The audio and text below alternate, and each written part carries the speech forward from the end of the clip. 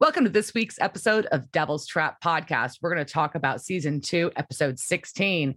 And we're going to ask, are there antibiotics for that ghost infection? We're going to talk about distilled spirits of the Devil's Backbone. And damn, those boys dig fast. Let's do this.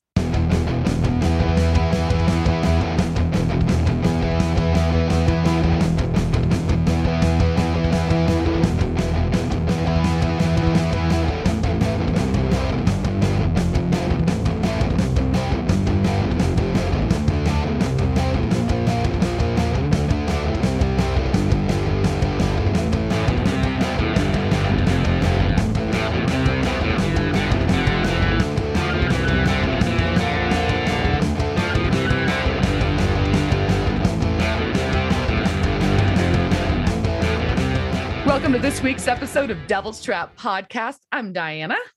And I'm Liz. And this week we're going to talk about season 2, episode 16, Roadkill. Roadkill. Well, it's very sad there was not enough roadkill in this. I was expecting more dead things on the road, like a squirrel. That's sad. Well, squirrel. Yeah, it's sad. Yeah, we don't no, I'm sorry, squirrel people. I like watching my squirrels, but they're dicks. Yeah, mine are too. They taunt my dogs. Well, and the squirrels are the reason why my contacts are burning this morning. So true. I texted Diana this morning and I was like, you want to wake up, go feed your birds with their hot pepper bird feeder and forget that dust just settles on your fingers and it's cayenne pepper, and then put your contacts in. Oh. And yeah, I was like, wide awake. I don't need that coffee now. Well, I needed the coffee, but always need the coffee. Yeah, that sounds unpleasant. But I learned something from that today because I didn't know that birds like hot and spicy stuff, but the squirrels do not. I don't know if this birds like the hot and spicy. I think they just don't mind it. Okay. And squirrels won't eat it. At least I haven't seen them, and that's what all the bird people say. So okay. Yes, I feed the birds in my yard because I've got many birds and I could talk hours about them, but it's really sad and lonely. Okay, well, we won't talk about my birds. How was your week, Diana? It was good. I had lots of little bits of excitement. I will talk about it at a later date, but Duchess, my car, was an extra in a filming last week, which is pretty freaking cool, but I will talk more about that at a later date. And then it's secret squirrel, not a secret roadkill squirrel. No. And then I got neurotoxins injected in my face by choice. Liz is judgy about it, but I don't care. It makes me happy. I don't know if I'm judgy per se. I also just don't think that she needs it, right? I think her face is beautiful, and I think that's something for maybe later on in your life. And if you start it now, it's partially preventative. So is moisturizer. Put some fucking moisturizer and some sunscreen on your face. I do that too, but yeah. So I got Jeuveau injections last week for the first time. It's basically she got a hot beef injection. No, wait, that's no. And then I got to go see some bands. Some amazing Dallas musicians played on Friday night, and it was in conjunction with the State Fair of Texas and State Fair Records. So there were corny dogs, and I got a picture with Little Big Tex. And so I didn't know the State Fair was open. Oh, not State yet. Fair's not open. Yet. It's okay. Not yet. They're part of their countdown to it because State Fair Records, which is a local record label, helps do the music programming for the State Fair of Texas. Not all of it, but some of it, because State Fair of Texas has smartly refocused a lot of their music programming to be Texas artists, which only makes sense in my opinion, but it didn't in the past. So in the past few years, they've done this. And then, I got to see some great friends play music and have some beverages and eat some corn dogs. And that was good times. And then, that was that was a good night, Friday night. And then, I guess my other got to hang out with friends and family and go to a little bridal tea and then celebrate one of my stepson's birthdays with him. My other one's out of town. So yeah, it's a good weekend. There were drinks, there were pool time, there was steaks and cake, and that's all good shit. So yeah, had a good weekend. Yeah, living the high life. Yeah, fancy over here, just socializing. Super fancy. Corn dogs and cake this weekend. That's all that matters. And a new cowboy hat too. So you are a fancy Texan. I just got a new cowboy hat. It's so pretty. They picked it out without me, my husband and my stepson. They went to, there's the Stetson Resistol outlet, and they do like the shaping of the hats and all that up in Garland here and outside of Dallas. And they have an outlet store. And so the guys wanted to go look at hats this afternoon. So they went and looked at hats, and I was there like, well, what are you looking for? And I told them kind of what I had in mind, and I get a text, we found your hat. You're going to love it. And there's like that moment of they are so confident. You're like, you're nervous. You're like nervous. You're like, oh, fuck. What did you do? What did you buy? And I like check the bank account real quick to see how much he spent, because I was a little nervous too. I'm like, oh, fuck. How many hats is everybody getting here? But it's beautiful. It's this beautiful white rabbit felt cowboy hat. I think you should post a picture of it on the IG, because it is really pretty. And I think for boys, they did a really good job. Good job, boys. And it's got, and I have to send you a close up on the side of it. It's a little rhinestone buckle that has a green rhinestone in it. Ooh, I know, which is so me too. So excellent job. They were like almost sure, and then they saw that little like buckle on the band. They're like, definitely her. Because if you didn't know, I'm Slytherin. So there we go.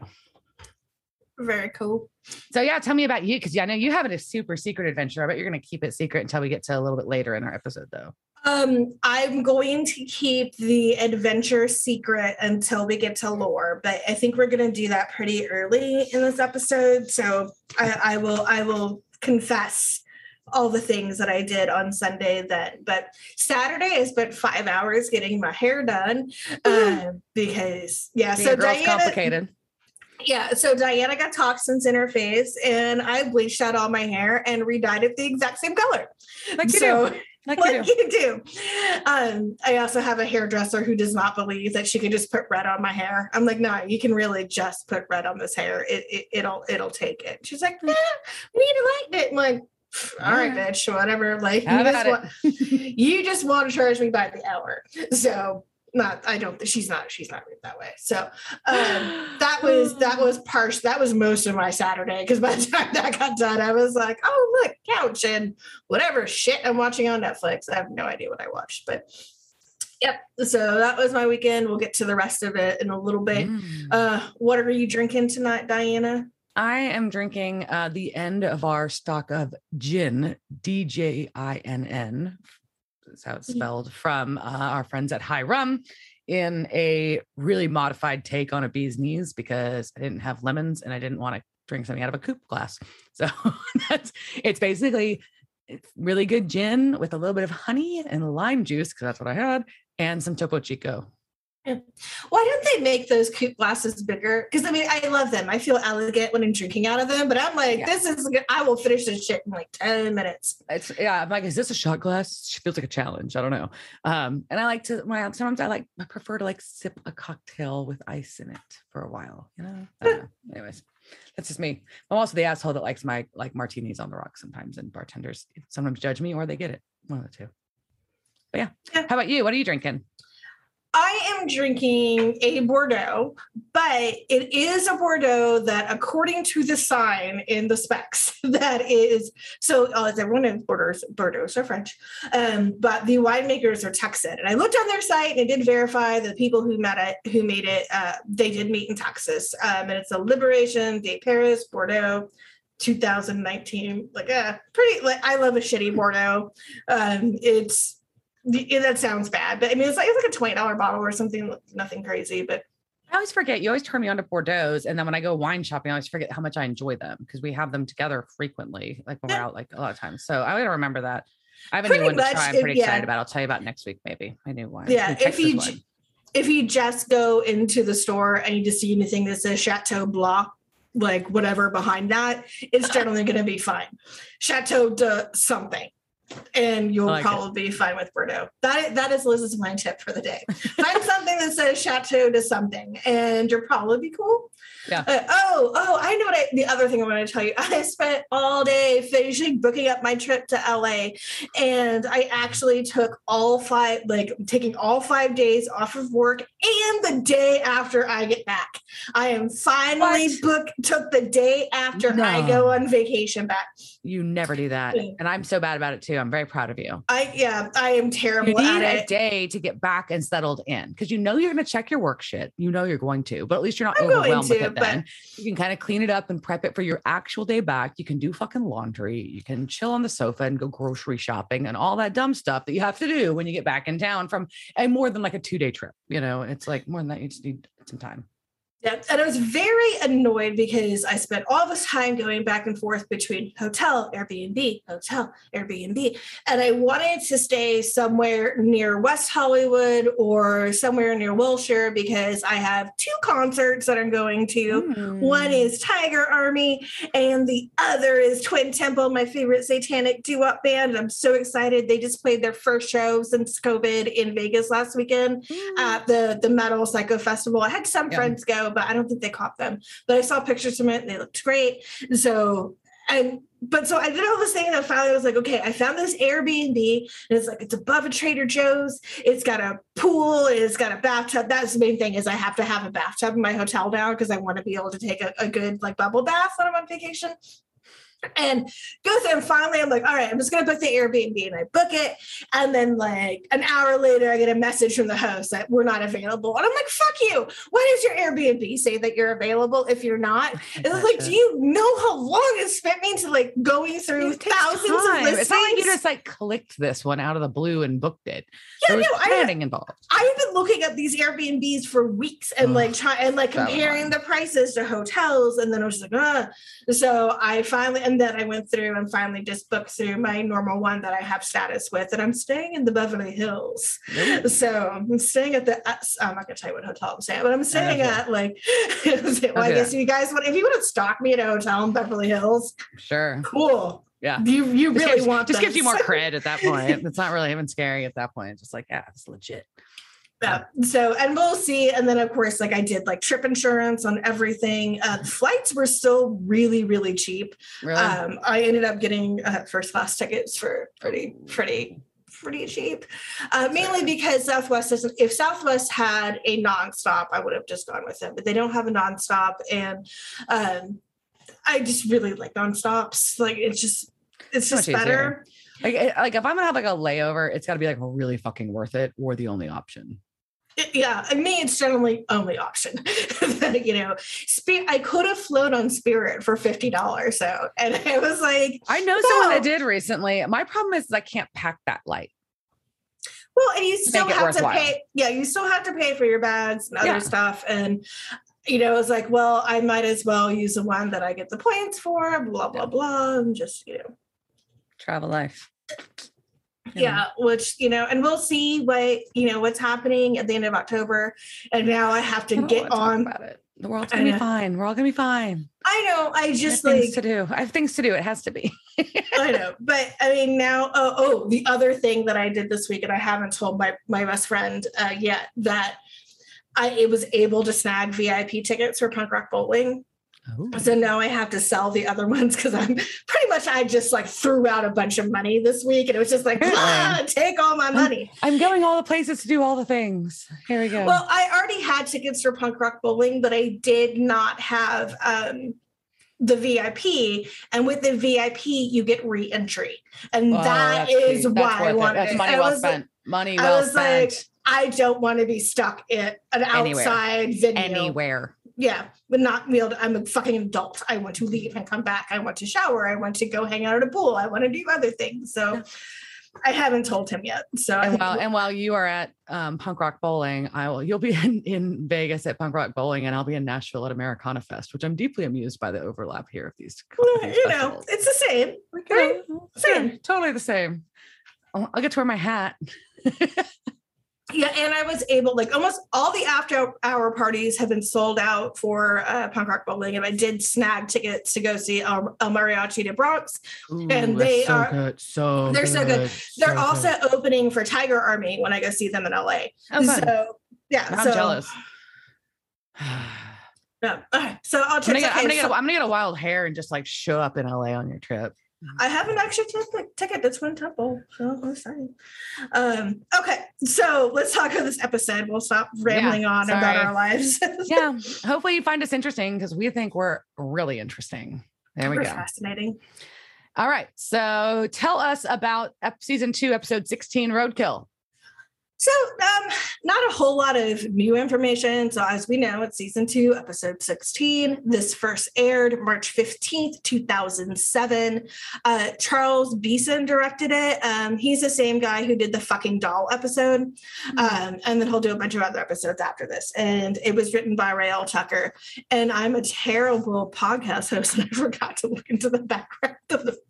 So we're just going, yeah. Well, I will say that this episode kicks off with the Animals song, House of the Rising Sun. And we see a woman driving late at night with her significant other. And this woman is none other than Tricia Helfer, who plays Charlotte in Lucifer, which I also adore. So I like her a lot. And I was really happy about that. Didn't click. I know her. So I had to look up. I was like, I know who this is. And I was dying because I love the show Lucifer also. So I was really excited to see her.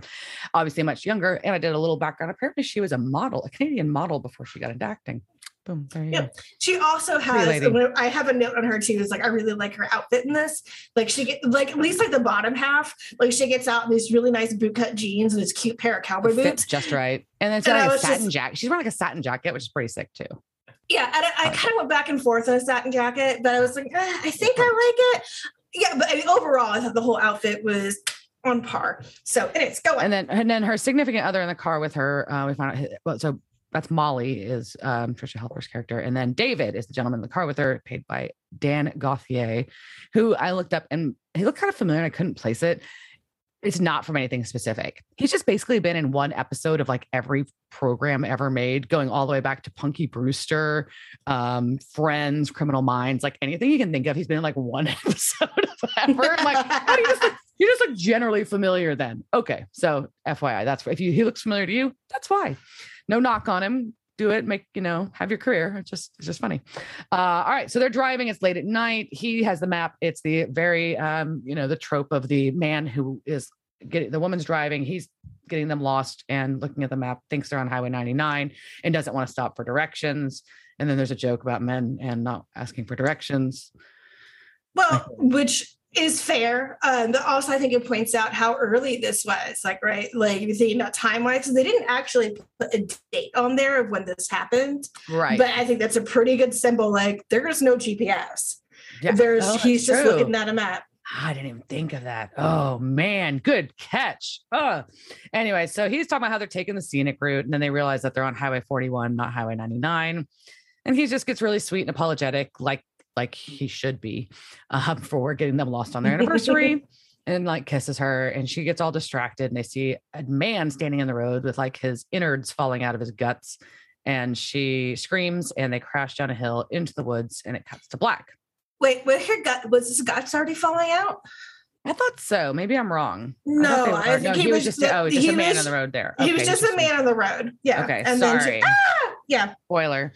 Anyways, so she screams and crashes the car. Like, and you can like see this coming a mile away because they're like, no driving pun intended, but like there's like there's the curvy road sign. There's he's lost, and now she's distracted. I'm like, oh fuck, they're about to crash into something. Also, like, I'm sorry, maybe it's just me and my I freak out driving when it's snowy and icy. Like, I would be like 2 hands on the wheel, just like white knuckling it. Like, there's ice around this corner. I know there's gonna be a black ice. It was just slightly misty out. It was snowing. There was snow everywhere, which implies that the snow would have melted. It would have formed black ice, and you would have gone around that corner and you would have swerved and died. So, and as she did, see, she fucking did. So yeah, 2 hands on the wheel. Pay attention, motherfuckers. She wakes up in the car and like has like, banged up a little bit, and he's not there. She crawls out looking for him and starts walking around and yelling, but she starts like walking in one direction. And my first comment was, how do you pick a direction to go? You're just fucking wandering off into the woods yelling. This is not smart. Anyways, you either stay where your car is or you go up to the road. Pick one. And also with all the snow, I mean, like that satin jacket, that's also what I was like, it's like that, you're going to be cold as shit. Like, it's like, well, I guess, shock, adrenaline, whatever. Yeah. So she finds some like barn cabin thing and it has a light in it. So she like knocks and goes in, and there's because of course in this show, everybody just goes in places if the door's unlocked. Like there's she knocked, nobody answers. Like, I'm just gonna open this door and go in. That's what they do in Supernatural.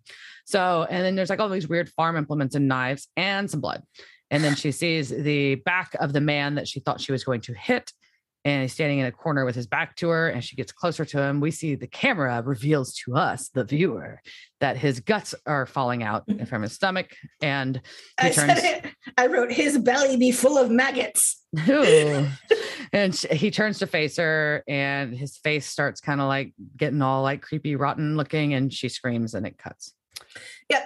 So, and a couple of things, because as we learn later that this is just a hunting cabin, right? He's not a serial killer. And they made this look very, and I was confused. I was like, what the fuck is this creeper? I've been in a lot of hunting cabins. You don't why are you cutting that shit up on your table? You do that outside. Because the cabin is where like you like sleep. You want it to be like comfy and not disgusting. Mostly. Right? I mean, that's not, I stayed in a hunting cabin before. My great uncle Henry had a turkey hunting cabin up way far North Virginia. Stayed in, so yeah. So there you go. She goes, and she runs back off to the woods. Yeah, because she's going to run, with no direction in mind, the other direction, because that's my note says Molly runs through the woods to the woods. I don't know what that means. Well, I mean, it's accurate. She's not going any fucking direction. So yeah. So but somehow she ends up back at the road, and she yells at a car to stop, standing in the middle of the road, which always worries me too. I'm like, I would not do that. I would get hit. Anyways, but it's Baby and the Winchesters. So she tries to tell them what happened. And Dean says, did he look like he lost a fight with a lawnmower? She's like, how did you know? But like, it's a really weird question. So Sam really wants to take her to town, but she refuses until she finds her husband. And they want to go back to her car, but they go and her car is gone. Boom, boom, boom. So really at this point in the episode, if you've never seen this episode before, like me, you're like, oh, fuck, this guy's like some crazy fucking thing that's like killing people on the highway. I'm like, I don't know what he is, but he's some kind of creature. Anyway, so they have some weird back and forth about we need to get out of here. The brothers do. And they have like this little back and forth again about telling her the truth. But basically they decide it's better just to convince her to come with them by saying they're going to go find the cops. And she's upset, rightfully so. I think the last thing she said to her husband, that was that she called him a jerk. And they're driving with her in the car. She thinks to go talk to the cops.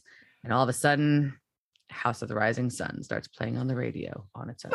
Also, Molly being like, the last thing I said to him was that you're a jerk. I was like, no, you guys were made up. You made up. You were canoodling. Like you weren't, unless I guess, but it was a playful, like, jerk. Yeah.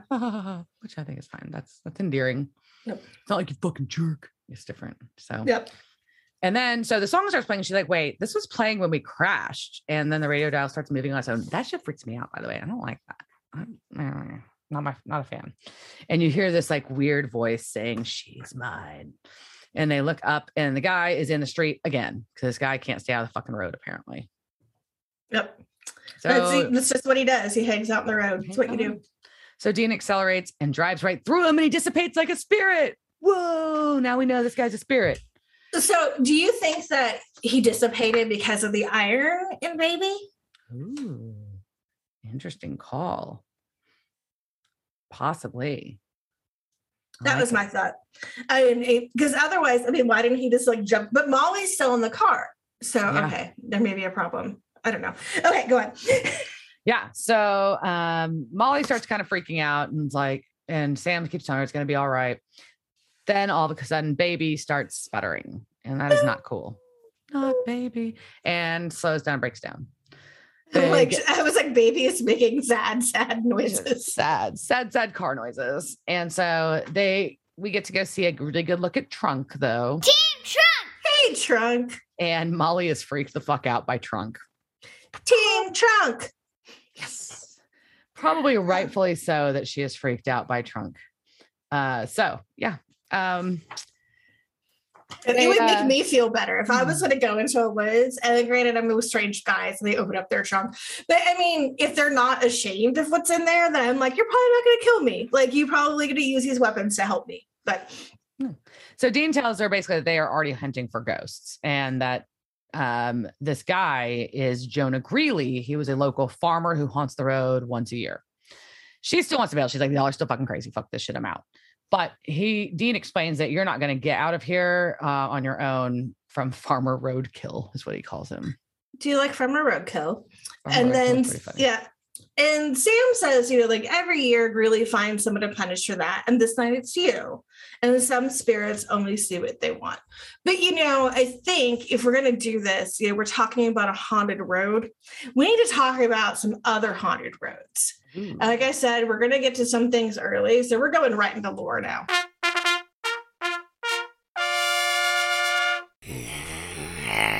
Ooh, all right. And also because I know Diana is pens on needles of like, what the fuck did you do this weekend? I know Liz? She wouldn't. You sent me a picture and you wouldn't tell me what we were doing. But okay. Well, lore. Lore. I was like, you could figure like I realized what I sent you. You could probably tell. So we are going to talk about a very infamous stretch of haunted highway in Texas, known as the Devil's Backbone. Dun dun dun. So. The Devil's Backbone is also called Diablo Espinosa or Spenny Devil. So this is it's a scenic loop, which is out in the hill country.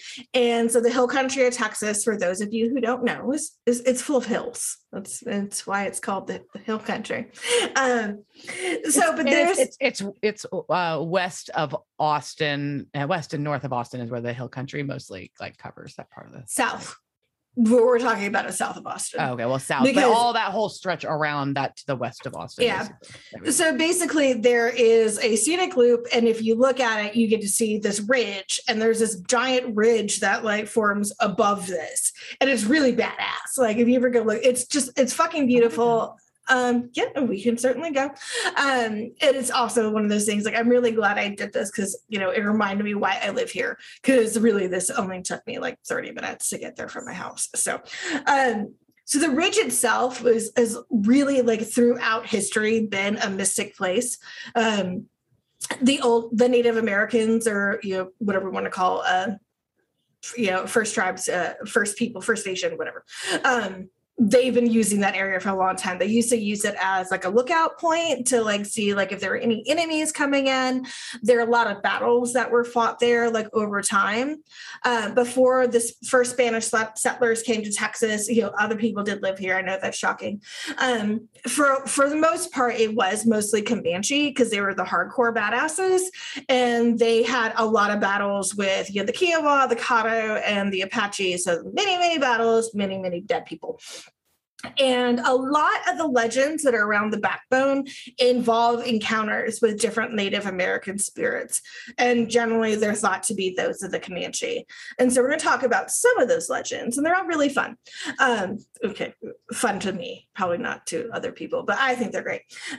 So one story, there was a hunter. His name was John Mayers. He kept hearing footsteps walk. He was out hunting in a tree stand. And he was like, so if those of you who don't hunt, so there's different ways that you kind of stalk your deer. So tree stands are pretty much what they sound like. People build these platforms up in trees, and we've had them at our ranches, and I'm not fucking going up in them because you basically like climb, you basically put a ladder up this tree, and then you have a platform, then you hang out on this platform, and then you can have, the advantage of seeing your prey as it comes in. But I don't like heights, and I'm not going to do that especially because like most of them don't have like safety rails around them. And to me, I'm like, I'm not going to lean over something and like have a gun with a kickback. Like this just seems a way for me to be klutzy, or also like I'm just klutzy and I'm just going to trip and fall out of this thing. So anyway, so John is like up in his tree stand. And while he's sitting up there, he keeps hearing something that sounds like somebody is just circling around the bottom. And he's looking out over it. He can't like see anybody there, but he just hears his footsteps going around in a circle. He's like, what the fuck is happening? And finally, like they stop. And he's like, okay. And he's like, I guess we're done. And he hasn't got any deer. So he's going to go back to his hunting cabin. So he walks down, climbs down his ladder, and he starts walking back. And he's like, I don't feel like I'm alone. And he looks over, and then he sees a dark-skinned, shirtless man. And which is also really odd because, as some people know, deer season here is in the middle of winter, and it was 20 degrees out. That'd be cool. So there is a dark-skinned man, and he's wearing buckskin breeches, and he's got war paint on, and he's like, what?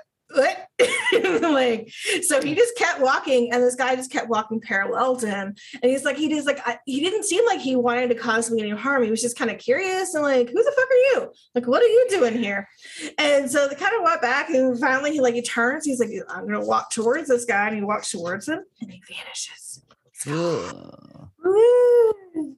I would be very upset. So another of the infamous stories comes from Burt Wall, and a lot of the accounts we have on, if you've researched this on the internet, they come from Burt. He wrote a book on the Devil's Backbone, and he was also on the Unsolved Mysteries episode of this. By the way, I looked up the wrong episode of Unsolved Mysteries, and I saw this really great episode where there is a cat that went on, this family was moving, and they were moving with 10 cats, and they were in the front of this cabin of a truck, and the window was open, and the cat escaped, and they couldn't find the cat. And then they just eventually left. I'm like, I would never leave my cat, but so they eventually left, and they so they went to their new home that was 250 miles away from there, and the cat found them. That's crazy. Cats are persistent. The cat was pissed.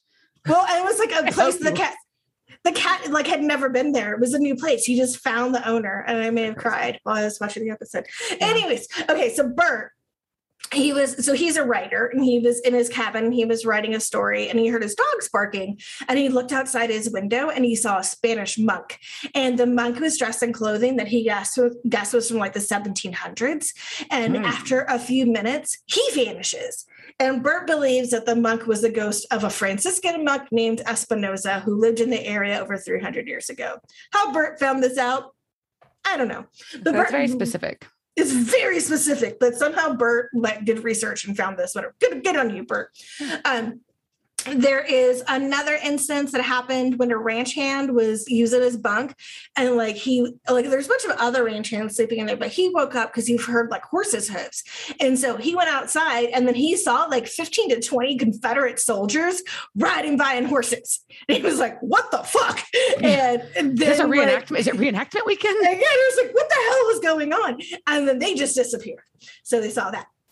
He also had a friend that was out. This is a really great story, and it's kind of weird. All right. So there's this guy named John Villarreal, and he was out hiking with some friends, and then he saw a wolf. And he was like, and there's no wolves here in Texas, by the way. Not for a very long time. No. Coyotes, yes, but they're tiny. You know the difference between coyote and wolf. Oh, yeah. They're very different. Very different. Yep. So he sees this wolf, and then the wolf jumps on him, and he's yelling, and none of his friends saw anything, and the wolf just jumps through him. And he's telling his friends, did you see this wolf? And they're like, no. So they take him, and they're leaving, and they get into their truck, and the guy who was with him in the truck was it just got very cold. He was I was sitting next to a block of ice. They get back to their house, and Villarreal goes into a trance, and he starts convulsing and growling and snorting, and he's mumbling in some language that he doesn't know. They think it was a mix of Spanish and maybe Apache or Comanche. He started talking about the Native American massacres and other things that had happened on the Backbone. And this lasted until there was a strong gust of wind that blows through the house, and then he just went back to normal.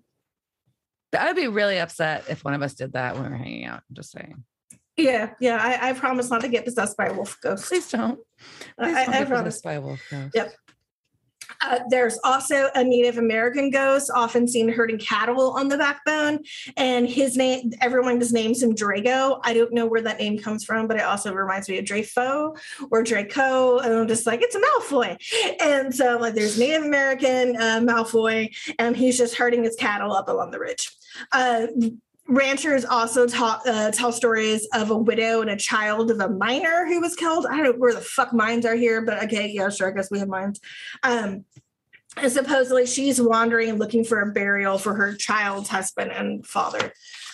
So there's that. So Devil's Backbone is gorgeous. And off of 306 is Purgatory Road. And literally something named Road, Purgatory Road, because we're Texan and we're awesome. So like I've got many pictures of Purgatory Road. So it said that if you drive on there, there will be like an apparition that appears in the hood of your car as you're driving. Nobody jumped on Little Beastie. I looked, there was no ghost on my car. It's very sad. Say you didn't get an apparition visit? I did not. But ghost hunters are often like in this area and they see like shadow people and they have EVP recordings of like things that are going on this road. But it's also so infamous. There are tons of songs that have been written about this area, including John Arthur Martinez and one of my favorites, Ray Wylie Hubbard.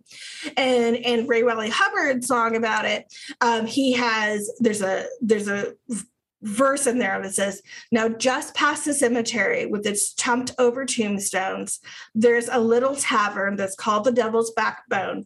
And it's got your distilled spirits and Tennessee sour mash and a little sign that says, in God we trust, all others pay cash. So as part of my adventure, because I will do many things for this podcast, I went and drank at the Devil's Backbone.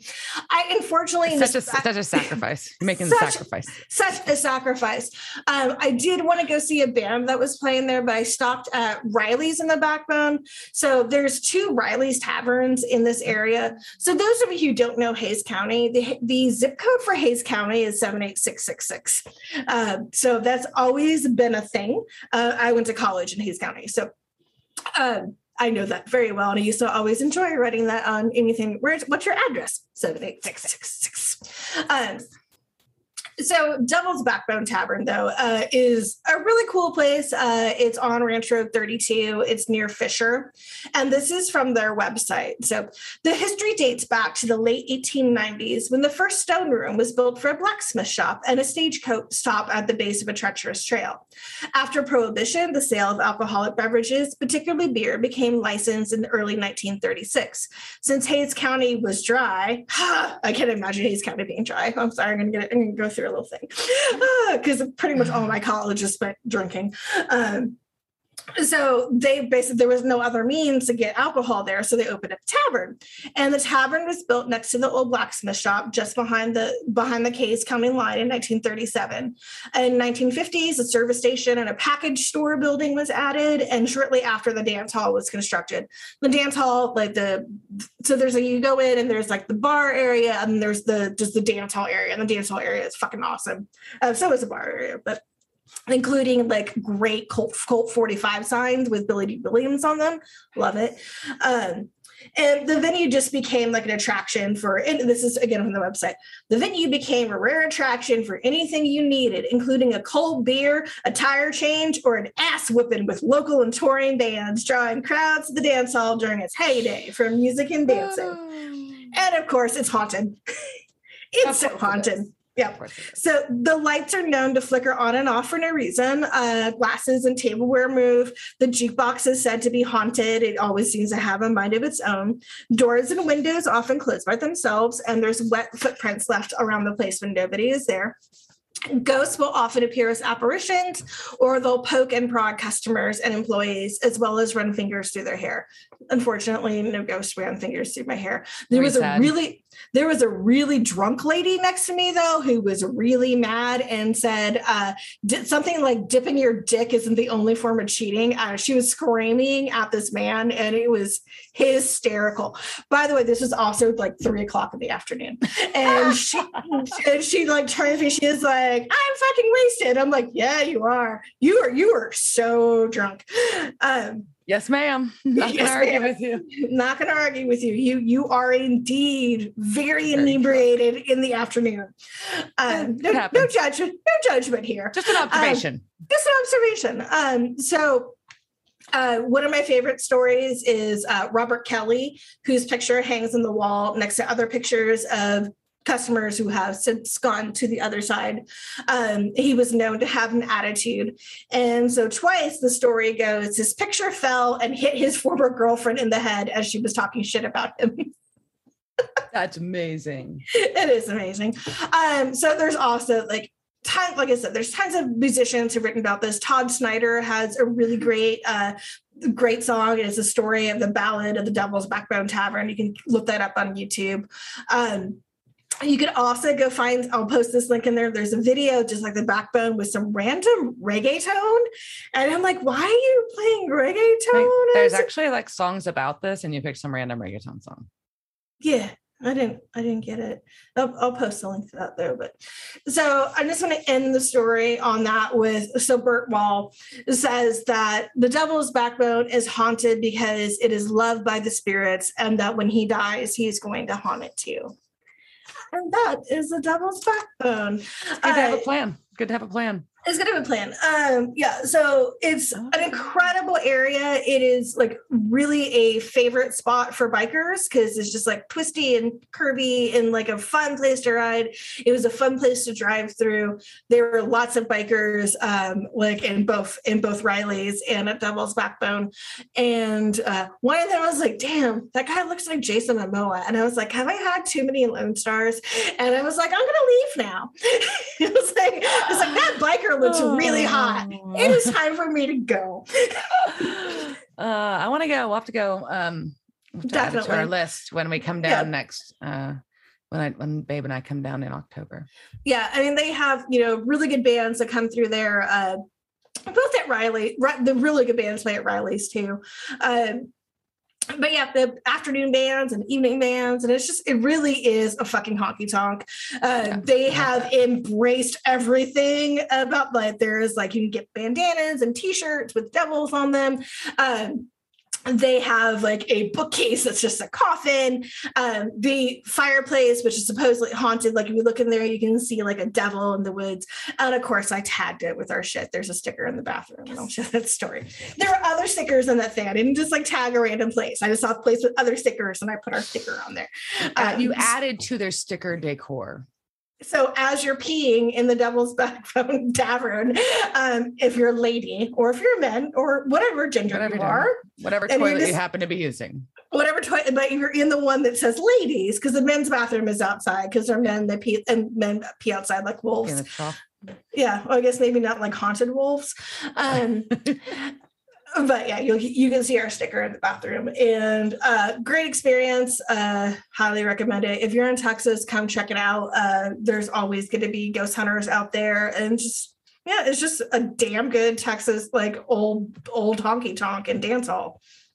Nice. Yep. Awesome. That's fun. I want to go. Yeah, it was fun. And this was one of the ones that I had enjoyed researching because I knew about the Devil's Backbone. Obviously, and it's so close that always adds an extra layer of like excitement to it. Yeah, and I knew it was like, we always say like I've heard it's haunted and like I heard stories, but like I didn't really get to dig into it. And the fact that it was on like an Unsolved Mysteries in like 1990s, that's crazy. Like in the 1990s, it was great. So I like it. Yep. All right, so we're gonna go back. Yes. So now, this is when Sam basically tries to convince Molly that they're serious about ghost hunting, and she finally realizes it. And so she takes them to the cabin where she saw him standing there. And Sam notices that there's not a grave around there, and that's what they're really looking for. And they explain to her that she's pretty shell-shocked about the fact that they have to salt and burn his remains. So they're going to try to find the corpse. So they're like, we got to find the wife, because that's how we'll figure out where the corpse is. And then Molly makes a reference calling them Ghostbusters, which is pretty funny. They are not thrilled. So Dean's just really focused on the mission, though, because they have to solve this by sunup, since it only happens once a year on this one night. So they go looking for some other structure, and then all of a sudden she hears, because they assume there has to be another like building around there.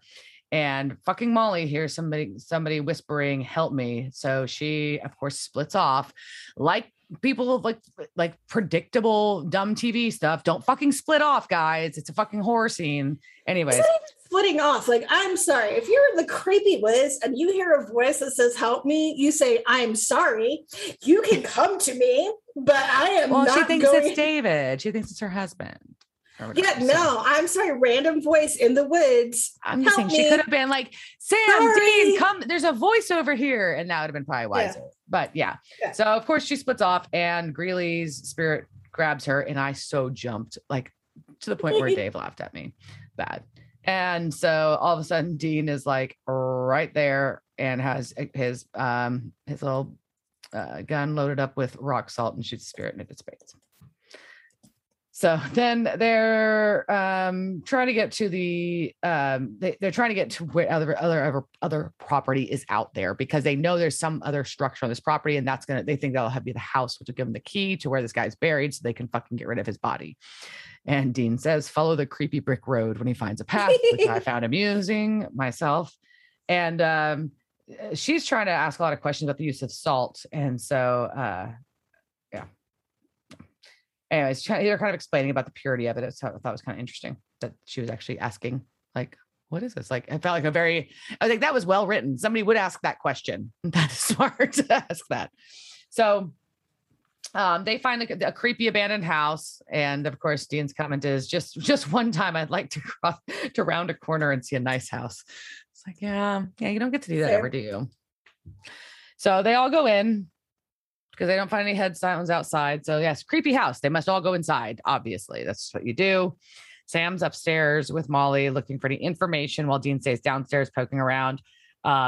Upstairs is like a shit ton of paperwork, but Molly finds a photo album that's like a photo album of this guy Greeley and his wife. And she's kind of looking through. There's love letters, and she's like, "What if he's so nice and sweet? How did he turn into this fucking monster now?" And Sam's kind of explaining that spirits are kind of like wounded animals. They can lash out, but something is keeping them here, whether it be revenge, love, hate. They just can't let go, whatever it might be.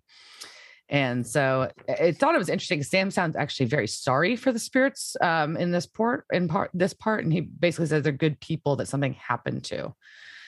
Dean, on the other hand, says, "I don't like them. I'm not making any apologies for them." So they realize, though, that there's like this little like trap door, weird door for attic access is basically what I'll describe it as, in the wall, and they kick it open, and there is an excessive amount of cobwebs in this room. Like somebody spent a lot of money at Spirit Halloween to put the cobwebs in this room. And Dean says it smells like old lady in here, and then they look over and they see the wife had hung herself a long time ago. Sad. Very sad. And Molly's comment is, well, she didn't want to live without him. So Sam is insisting on pulling her down to put her to rest. Dean's kind of like resistant, but goes for it anyways. But Molly really wants to know, and they dig that grave really fucking fast. Like they dig this grave in record time. Yeah, in the winter. The ground would be very hard. Yeah, very hard. Frozen. Yeah, they've got like 2 hours till sun up a few minutes ago, and now all of a sudden they like make an entire grave in like 5 minutes. Anyways. Yeah, But it's Molly really wants to know, though, what happens to the spirit once they're at peace. Like if the spirit gets released, like if, where do they go? And Dean's comment was, it's above our pay grade. And Sam was just kind of hopeful that it's someplace better. But yeah, so that was kind of an interesting little exchange. And it's a very metaphysical conversation about like what happens when you die. I'm like, I don't know. Like, what happens if they're getting rid of these spirits or dissipating these spirits or whatever? Where are they going? I mean, that is a question you would have, I would think. I think it's a little interesting that Dean doesn't seem to, or he plays off like he doesn't care. Well, and I thought the other interesting thing was, I think it was Dean that said, Dad always said, because she asked you what happens to the ones who you burn. Yeah. And basically was like quoting Beetlejuice and saying like, it's death for the living. And so then I pictured like, there's like this, there's just like this haunted, like this room of like spirits is going up like in Beetlejuice. But I mean, which is also, it's kind of shitty. I mean, it's like, well, I mean, then shouldn't you find another way to do this? Yeah. Cause like, what is it? Just like go like blip out of existence? That's kind of like, I don't know. That's kind of scary, but yeah. So he's like, Death Virgo said, that's why we all fear death, is because the unknown is basically the idea. So that's their comment, is people fear death because they fear the unknown. And Molly's comment is, I just fear not seeing David again. And this is not very telling at this point. It's very sweet at this point, but it becomes very telling as we get to the big review. But she also says, I have to see him again, which is a weird thing to say. Like, I feel like it sounds like I have to see him again, which does kind of give hints about what's to come. Something. Yeah. There's something abnormal coming. Yeah.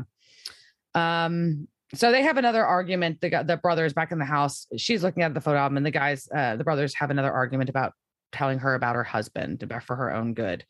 And I'm like, oh, what the fuck? What do they know?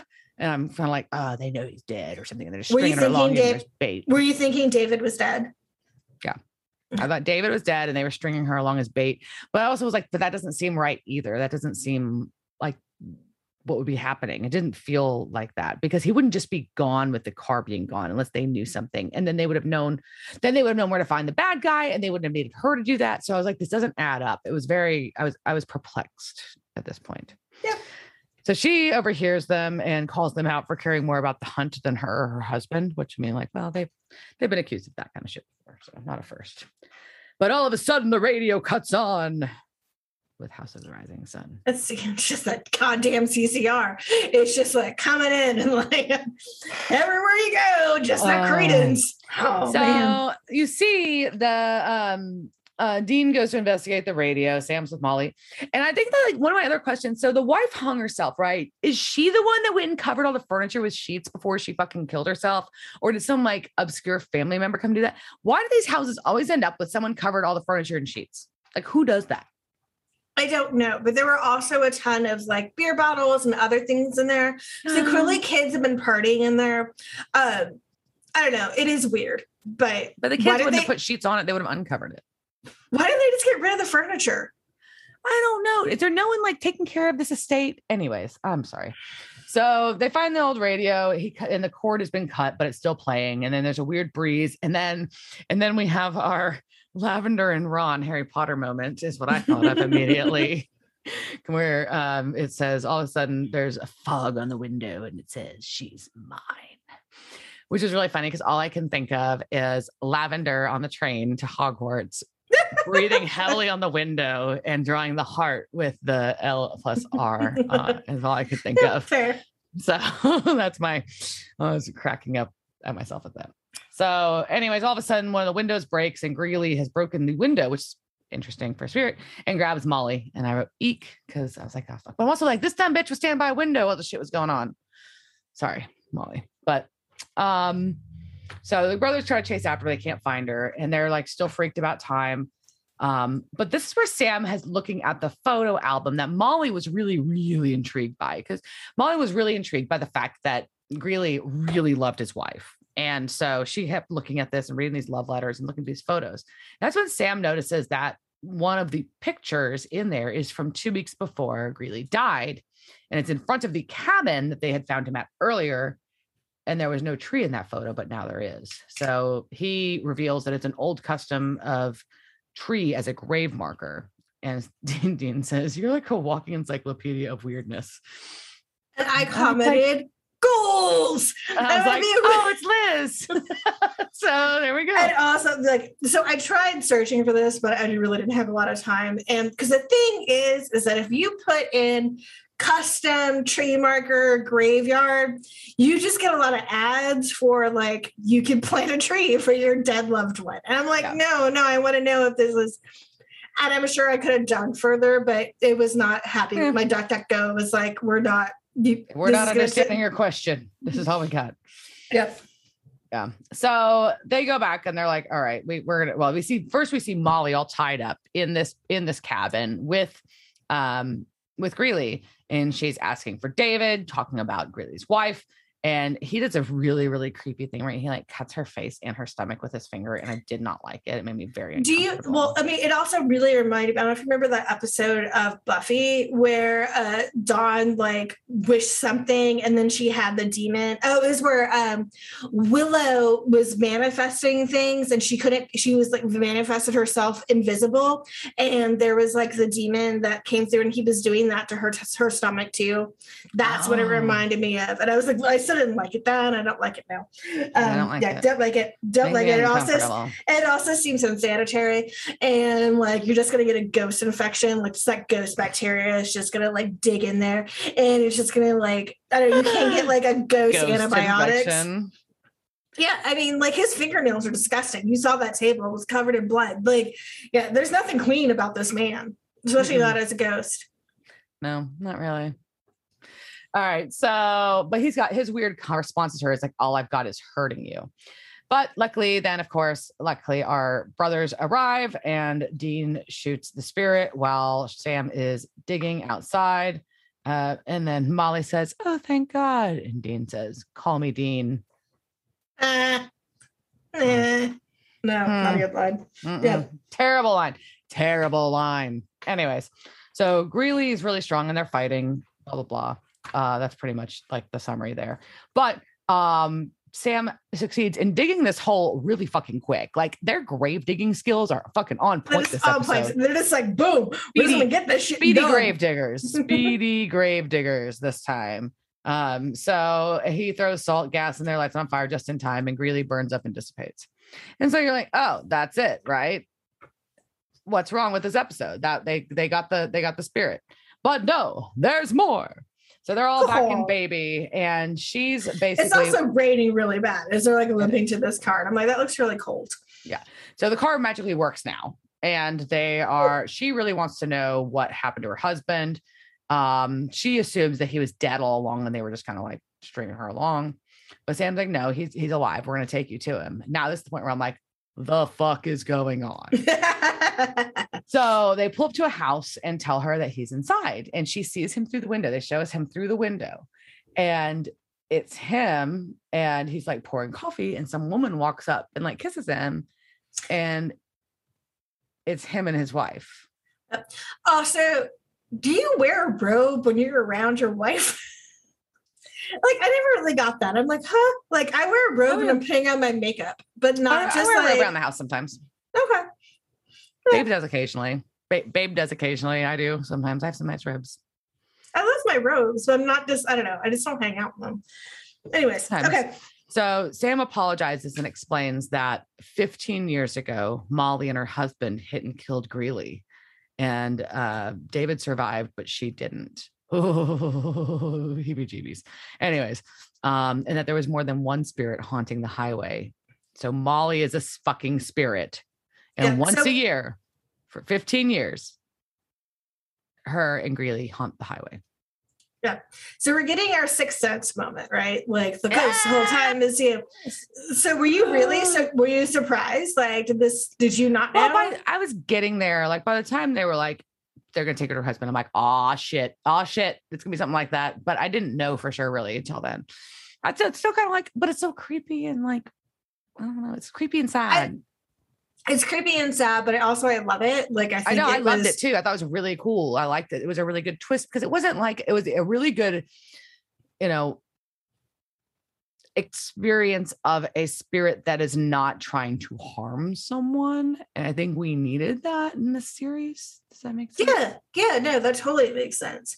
I also just really like how then they go back and they show everything. The whole story. They go back through it and they show you the moments, and like you can watch things again with that knowledge and be like, oh, like all of this shit makes sense now. Yeah. Like, and then you start oh, when they said this is really what they meant. And they of course also fill in some gaps that, we didn't know, like that there have been 12 accidents over 15 years and 5 of them were fatal, which is, well, that's also like, well, why aren't those ghosts haunting? I guess they didn't have any unfinished business. But to me, it was just like, okay, so you got like 5 other people who are dead. Like, why are we all not like having a ghost party? Like why are you not hanging out? They were at peace and she wasn't. Yeah. And so basically she was just holding on all this for these 15 years because she loved her husband so much, which was sweet and sad. But basically, so was Greeley. But so was Greeley because he was so mad and blamed her so much for taking his life, it caused his wife to kill herself. Yeah. And that's why he was mad. It wasn't really about him dying. It was about the fact that it led to his wife's death. And so which seems legit. Like I'd be pissed too. It's like some dark, sweet, twisted love shit in this episode, honestly. And some like just really, really deeply wounded people for very good reason. I'm not, it was just very dark in that way, but also had a weird dark sweetness to it. Yeah. Don't fall in love. That's the moral of the story. Do not get emotionally attached to people or you'll haunt roads. Oh my God. So basically Greeley was punishing someone for his death every year, but also haunting her spirit or like chasing her Spirit Molly also. So Spirit Greeley was chasing Spirit Molly and also just punishing somebody because he was so pissed that he was dead. And the brothers really just brought Molly to this point, like through the whole thing as the sun is getting ready to come up. So her spirit's about to go anyways, so that she could move on. And she's, scared, but also because she doesn't know what's going to happen. And she also was like, I want to go see him. I want to go see him. And they're like, I had to explain to her, like, he's mourned you. You've been dead for 15 years to him. You can go, we'll let you, but think about it. And which I think was nice of them to say. Like, they're like, no, we'll let you go, but you're going to fuck him up. You will fuck him up for the rest of his life. And it was really sweet and sad. Yeah. Okay. So it's just like, nah, it was sweet and sad. And so she basically, they say it's her time to say goodbye. And they believe she'll move on. So she starts walking away into kind of like the dawn, which like brightens up. The light absorbs her. That was fucking cheesy. That was almost that CGI was so bad. It was so bad. It was awful. And like they show it like once and you're like, okay, well that was bad. They're like, oh crap, they did it again. Like they started and there's like, oh cool, they went back. Like that was just like a blip. They were like, oh crap. It was not good. No, that was terrible. But it was not good. And we end up with Dean saying, I guess she wasn't so bad for a ghost. So maybe he's turned around a little bit from his like unapologetic ghosty attitude. So there we go. And I thought he was just so well, it's interesting if you assess Dean's behavior throughout this episode, because really you just assume he's just like mission focused Dean, because sometimes he gets like that. But also it's because he really doesn't like Molly because she's a fucking spirit and he doesn't like spirits. Mm-hmm. But he also did just let Sam kind of run with this, right? He did. And I think Sam did it Sam's way. Yeah, and they were kind of agile in this because I don't think they were expecting to like have Molly jump in their car.